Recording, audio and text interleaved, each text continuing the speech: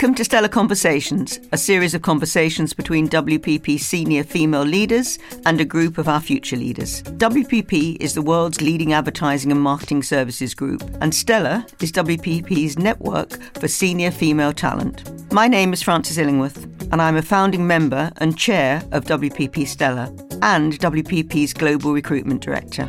I'm delighted to introduce our next series of Stella Conversations. In each episode, we will pair one of our most successful female leaders with some of our high-potential female talent from the WPP network. During this episode, Kate Stevens, Managing Director of AxiCom, WPP's global technology PR business, will interview Janet Markwick, Global EVP, Commercial Operations and Production at Y&amp. Janet joined Y&amp after a 9-year stint at sister company Grey, where she was Chief Commercial Officer. In 2015, she was awarded an IPA Fellowship in recognition of her game-changing work and support for the advertising industry. When they have some spare time, Janet is a talented sculptor and Kate a stand-up comedian. I'm joined by Janet Markwick, the Global EVP at Y&amp. Janet, hello. Hello. I'm going to get us started and warmed up with a couple of quick-fire questions. So just go with the flow, 1 or 2 word answers. Are you a talker or a listener? Ooh, I'd like to think I'm both. I'd be lying if I didn't say I was a talker, but I do listen too, I promise. Good, talking's going to be good for this. Tea or coffee? Oh, that depends. See, again, I can't start the day without a cup of tea, but after that, it's coffee all the way, I'm afraid. Dog or cat person? Oh, both. I've got both. Oh, my goodness. See, I'm bang down the middle. Do you observe or participate? Ooh, I participate and observe, but I'm a participator. I'm a collaborator. I roll my sleeves up and get stuck in. Good. Early bird or night owl? Oh, early bird. Creativity or data? It'd have to be creativity, really, because it's unique. Adventurous or cautious? Adventurous. Asking questions or answering questions? Oh, it has to be both. I think your job is to do both, definitely, to ask juicy ones and to listen and answer as well. Good. Introvert or extrovert? Oh, introvert, if I'm really honest. OK, Janet, why don't you tell us a little bit about Y&amp and your role within WPP? Right, OK. Well, Y&amp is one of those really big creative agencies, along with JWC, Grey, Ogilvy, the big one, and obviously Y&amp, one of the 4 largest creative agencies. $1 billion brand. We've got about 189 offices, I think, in 90-something countries. We were founded back in 1925 by John Rung and Ray Rubicam. But interestingly, it was the first agency to be founded by a creative.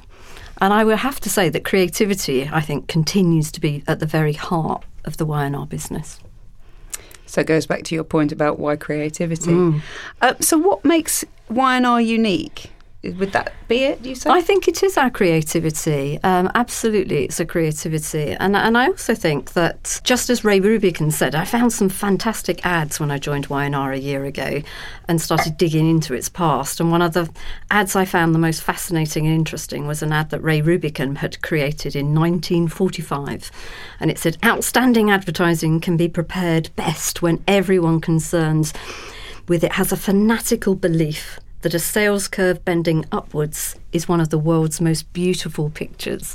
And I just thought that was amazingly fantastic and creative, yet truly, ultimately, what we're about, and that's driving business. Excellent. Now, looking at your CV, you have had an extremely diverse background with lots of different experiences. What brought you to this role? 10 years ago, I've been in this side of the fence, or in agency land, for a decade. I guess what brought me to this role was being down to the final 2 for a role, and I didn't get it. And it made me stop and reflect. And in the organisation where I was, there were very few female senior women. And I knew I was ready for a change. And probably the first time ever in my career, I got focused on moving and changing. And I ended up coming from a career client side in a whole variety of roles across into agency land, which I didn't foresee. If you'd asked me 6 months previously, wouldn't have expected to have been joining an ad agency at all. So you've not been somebody who's really planned out their career ahead?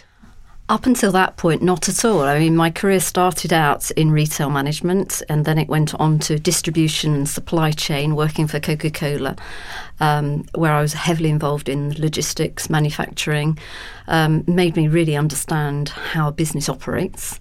And then I landed a role from there into Sony, a role that came to me, so very lucky, on the Sony Business Europe side. And I worked with the board for 5 years in a sort of strategic planning and analysis role, where we closed businesses, opened businesses, and then I moved across from Sony Business into consumer electronics, into the marketing and advertising part of the business. And I have to say, I was horrified. For a function that had such a big budget and expenditure, there was very little, if I'm really honest, rigor, control, analysis about how that money was spent. Whereas in the supply chain, distribution, manufacturing, everybody was all over every penny that was spent. And I could tell you how much a case cost us to deliver. And I was fascinated that in marketing, the big zeros at the end of sums with very little. And so I got very busy exploring the whole process and understanding how the marketing machine worked and what you did, and I'm fascinated by it, and I continue to be fascinated by it, if I'm really honest, because it's an absolute mix of magic and logic, order and chaos, and it's full of the most amazing people that come up with incredibly creative, imaginative ideas that drive business. And as much as you want to pin it on something, for me it's a bit like trying to pin jelly to a wall. It's really, really hard, but that, to be honest, for the last sort of 15, 20 years is what's driven me in terms of trying to work out how you can pin some of it to the wall without losing some of that very magical, invisible jelly that is imagination and creativity. Now, supply chain and advertising are completely different industries. How did you find that leap? I found it quite easy because I think I'm a real left brain, right brain person, always have been. I'm fascinated and curious about creativity, and I love creativity, but I have an amazingly orderly, logical part of my brain too. So maybe the logistics brought that out. But actually, in any role, you've got to be creative about how you solve business challenges. And even in the logistics business, we were always looking for innovative new ways to do things. So, I remember the days when we had distribution depots in every major city. And, by the time I left Coca-Cola, we had one hub in Wakefield. And the rest was driven by technology advancements, and it's a very, very different business model. So I don't think there is such a thing necessarily as only logic and only order. I think in anything there needs to be some order, some rigour, and in a way, the more you have that, I believe, the more you enable creativity to flourish, because it's got to be rooted in something. But equally, it's got to be free enough for you to find that insight, or you to find that human truth that enable you to come up with something incredibly engaging and exciting to sort of drive people's passions. So I think, I think life is full of miracles and wonder and rigour and order. And actually, I think those things live together really, really well, although some people beg to disagree, but I think the magic is in how you bring them together. No, I think you're right. There's some interesting stuff out there on this left brain, right brain piece, and how we were all born creative. Would you have described yourself as a creative person before you moved into advertising? Yes, I would have done. Totally. I mean, at heart, I did an arts degree. I'm a sculptor still, and I pot. And for me, that's immensely fulfilling, and it just brings and connects me to my soul in a way. And I think we're all creators. It depends what we're creating. Even if you're creating a balance sheet and putting it together, you're still creating something. Numbers and logic are maybe the language that we use to articulate the health of a business. But as Henry Ford once said, if profit is your only goal, your business will go out of business eventually. You've got to still keep innovating. So I think, these two things throughout our lives go together. And I think if we follow one and not the other, it's the recipe towards ruin. You've got to bring the two things together and work out, especially as a leader, how you hold those things in balance all the time, or give one a bit more space than the other, because you need both. Absolutely. I think There have been some studies out there with CEOs saying that one of the biggest things that they often miss in business or value most in business is creativity. And it sounds that's quite fundamental to you and your style of leadership. Oh, totally. I mean, what I found when I came to this industry, having been on the other side of the fence in marketing for sort of 8 years or so, I thought, there's going to be loads of money in advertising. It's going to be really easy to improve the performance of the agency. And I'll be honest, I was quite surprised and at how tough it was and how difficult it was. And there wasn't the luxury that you're led to believe maybe on the other side of the fence that there is, and that it was really quite tough. And I could see the amazing creativity and talent in the diverse group of people that we had back then in Grey, and still today in Grey and in Y&R, and the whole of the creative sector. Amazing people. But so often they're so passionate and so absorbed in what it is that they do. I could see that they weren't necessarily as smart as they could be in terms of how they commercialise that talent and that value. And I think that goes back in history. You know, there are many famous artists that died paupers, yet today their works sell for millions. And for me, I guess that's the thing that makes me tick. I'm fascinated by creativity, but also fascinated about how it's valued, or how you put its value on a balance sheet, how you help demonstrate to a client that the work we do is amazing and delivering business results. And I suppose I am always that voice in the agency about, well, what will the outcome of this be? What will the benefit of this be? Because that's the language we need to, I think, get better at in order to justify or demonstrate our value to our clients. And I think that challenge is one that we have to embrace as a business, not expect our clients to do it for us. Mm-hmm. But we have to get better at valuing and articulating that value to our clients so that they truly recognise the brilliance in our business. And I think they do intuitively, but I think it falls on us to be better at demonstrating it and proving it, such that, you know, it makes it easier in the boardroom for them to say, this is what we should be investing in marketing because this is the return that it can drive and deliver. Yeah. And those brands that do, in the longer term, survive recessions faster usually and are stronger brands. So, Janet, what do you love most about your job? What is it that gets you out of bed in the morning? The challenge. I think every day there are challenges, especially, you know, today, especially a year ago, especially 10 years ago. I think the world is constantly changing. The Facebooks, the Googles, they are changing the way we do business and they're changing the way the world works. And that's always giving us challenges. So for me, challenge, I'm hugely motivated by a challenge. My mother used to say to me, when will you ever be satisfied? Because no sooner would I crack something, I'd be on to my next challenge. And I think I get out of bed for a challenge. And I think in our industry, you are only as good maybe as your last piece of work, and therefore tomorrow you've got to recreate. And for me, the challenge is, how do I help the business be commercially more effective without losing the creativity of what it is we do? It's the combination of those two things that inspires me forward. Excellent. And what frustrates you most? Oh, politics, I'd have to say. and I don't mean, which party do you follow? I just think politics can stifle a business, kill a business, and you can waste far too much time on them. So for me, politics drives me insane. I'm a more of a pragmatist. Get the problem on the table, deal with it, make a decision, and move on. Politics is just such a waste of time. Yeah, I hear you. I think we all do. Talking about leadership, and obviously that's one of the things that Stella champions is female leadership within WPP. Why don't you tell us a little bit about your leadership style, and perhaps, if you can, share a story on where you think it's been particularly effective or accelerated your career in some way? Leadership is an interesting thing. I think the leader's jobs is less about being a leader and more about creating an environment that enables the people in your business to perform at their best. So I think our role is to empower people.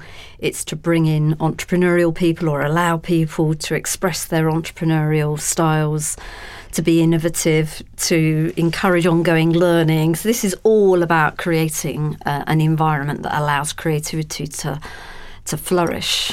At the same time, I'm a huge believer in making people accountable and ensuring we have some commercial focus. And I encourage people to think about the business always as though it was their own.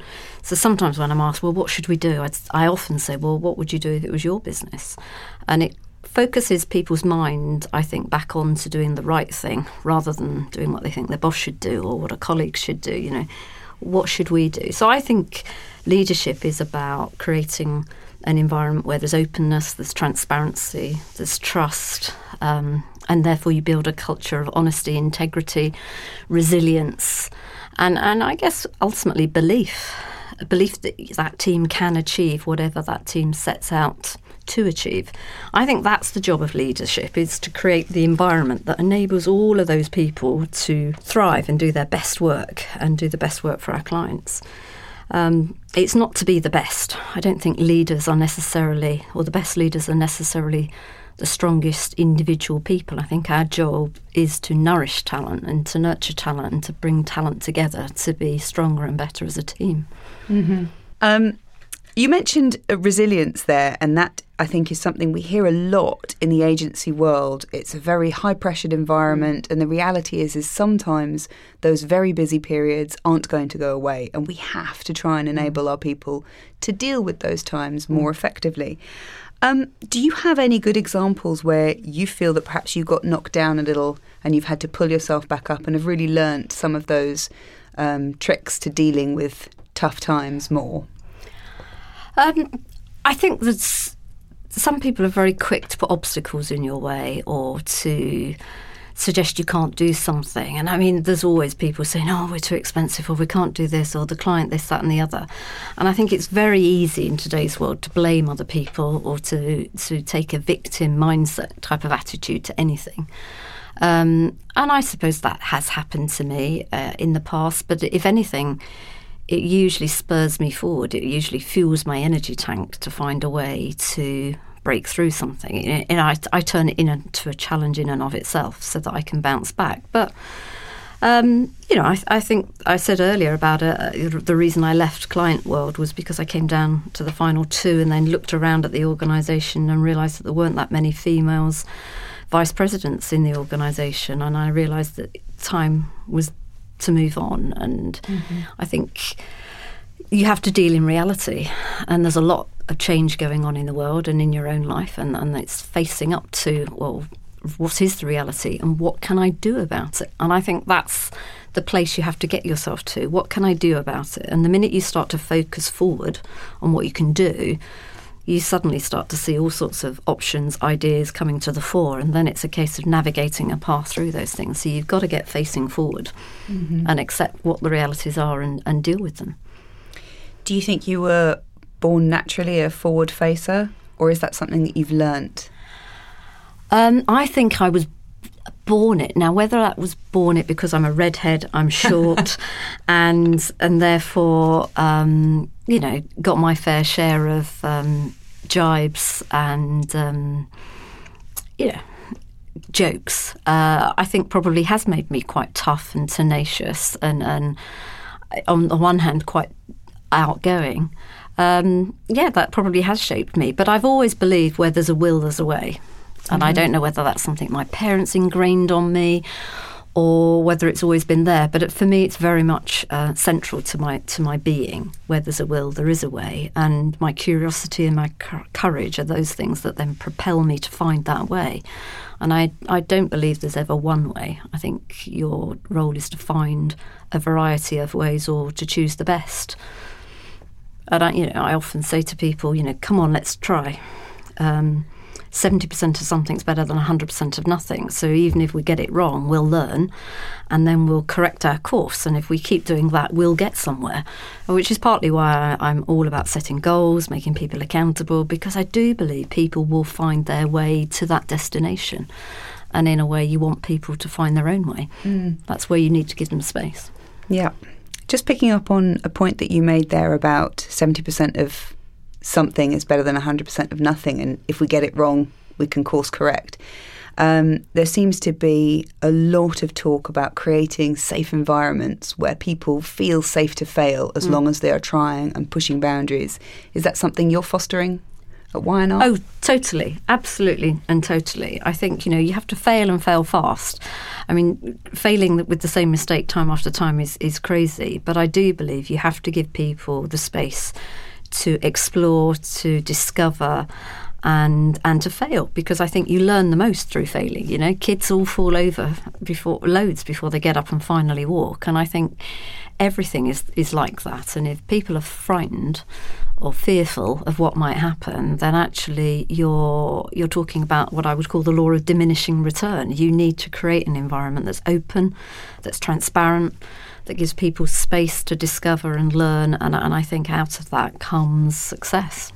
And what would you say has been one of, or it could be a thing, it could be a person, a big influence on your career and your style? I think the biggest single influence for me was one of my bosses at Coca-Cola, who I remember talking to about wanting a promotion or a job or something like that. And I remember him saying to me, or I don't think I'd been considered for something, that's right, and I was furious. And he had just not for a moment thought about me for that role. And his advice to me at the time, I've kept it ever since, was brilliant. It was simply, if you wanted that job, why didn't you act up into that job? Why didn't you take the courage that you've got bags off and just be doing that role? And that, in a way, at the time, I thought that was easier said than done. But actually, as I've reflected and I've gone through my career and I've seen a role that I want or believe I can do, I think I have learnt from that advice to just get on and do. It's to be the role that you want to be, understand your strengths, use those strengths, take and use your initiative, and then when the roles come along, you're immediately in somebody's mind for that role. So it actually you have to take responsibility for yourself, because it's yourself that will drive you forward, and it's yourself that will enable you to be spotted. So I suppose my advice is don't wait.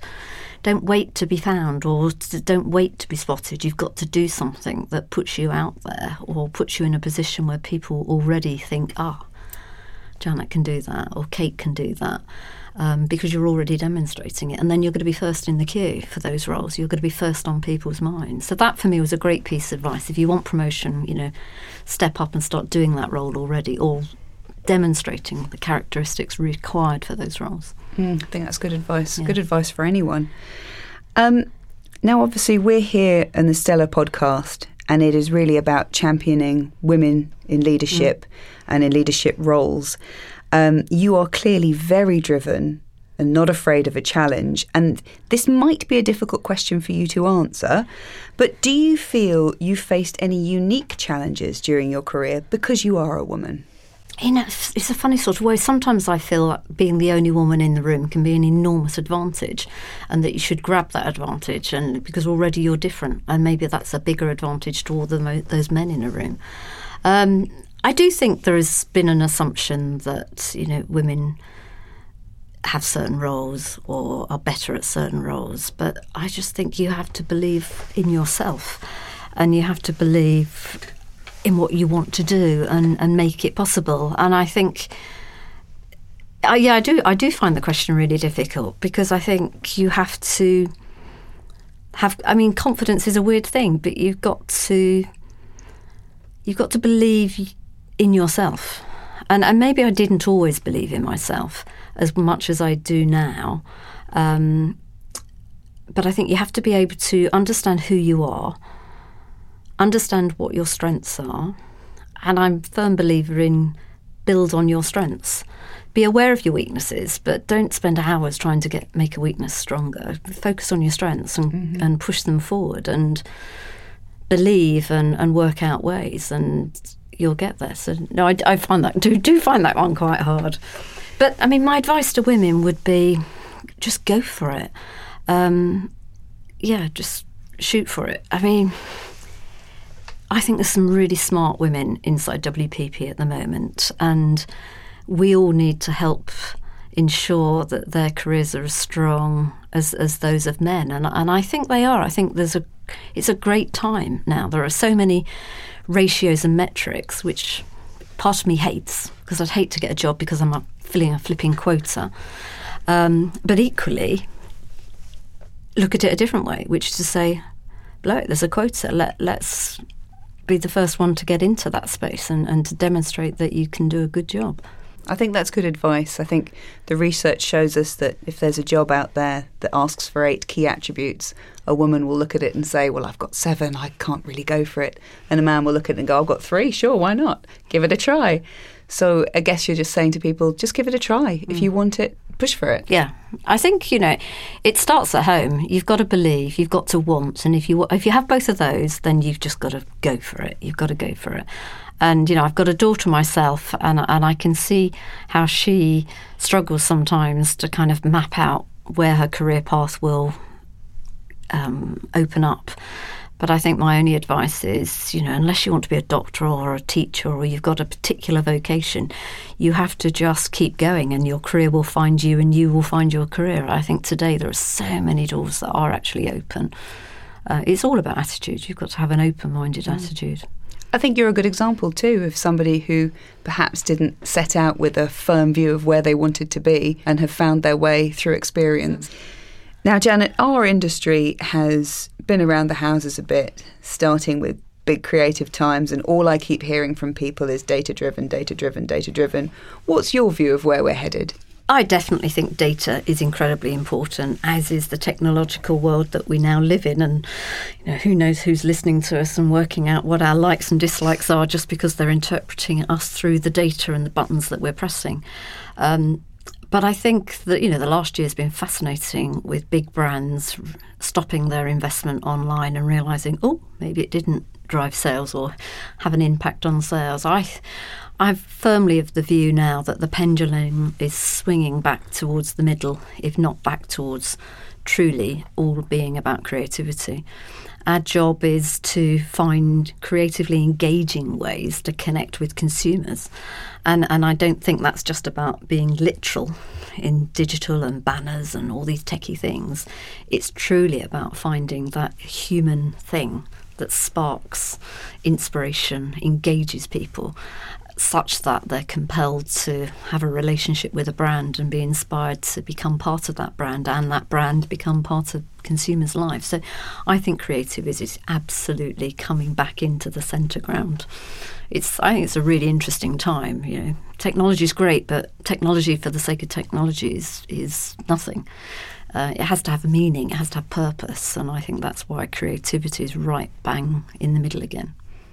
Creativity, I think, is key. And certainly for me, I think one of the most frustrating bits of feedback you can ever get on a creative brief is it's not creative enough. How have you handled that type of feedback from clients? It's an interesting one, because quite often a client maybe is scared by ultimately the creativity or something that's really wildly creative. I think it still falls on us to, in a sense, hypothesize about what we think those 1 or 2 different routes that we've come up with, and maybe one's a safer route and one's a bit more creative or crazy. I think we have to take a leaf out of maybe the consultants' books a bit here and actually have some hypothesis about how those might perform given what we know, and demonstrate that maybe those really outrageous or out there things that are often the more unique wideball things are worth investing in and worth the bet. And given the way business is today, and given how you can try something quite safely online in a small space, why not try that? See how it's performing, and then if it really goes well, amplify it and go big with it. Whereas, 10, 20 years ago, it was harder to do that stuff, to experiment. I think we have to use technology for what it's good at, and make sure it's amplifying creativity. So find ways to demonstrate ROI for a client, or demonstrate a trial for something in a small, safe place. And if it's brilliant, then amplify it and go for it. But I think it falls on us to help the client through that journey. Now, finally, just to wrap up, if you had one piece of advice to anyone looking to further their career, what would that be? Oh, there we go. I think the one piece of advice I'd give to people is something as simple as pick battles big enough to matter, but small enough to win. I think today you can look across the world and think there's so much to fix. You can be easily overwhelmed by it. And we all can in our own agencies and in our own roles think, there are so many things. and be so overwhelmed that you feel paralysed and frozen and you can't do anything. Whereas actually, if you think about which is a battle that's big, but it's going to be easy to crack it, I can get that away, fix that. And the more you do that, the more you do lots of that little wins, suddenly you can look around and think, wow, we've made massive progress. And whereas you might not have felt you were making progress, suddenly you can look back and realise we've achieved 5 things and actually we've nearly cracked that big problem. So that would be my advice. Pick battles big enough to matter but small enough to win. That's good advice and achievable. Janet, thank you very much. It's been an absolute pleasure talking to you. We should do this over a drink sometime. Yes, let's do it.